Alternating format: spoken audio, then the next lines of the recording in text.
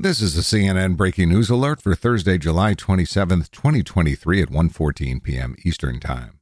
A meeting between Donald Trump's defense lawyers and the special counsel's office has concluded without the former president's team getting any guidance about the timing of a possible indictment. Sources familiar with the matter tell CNN.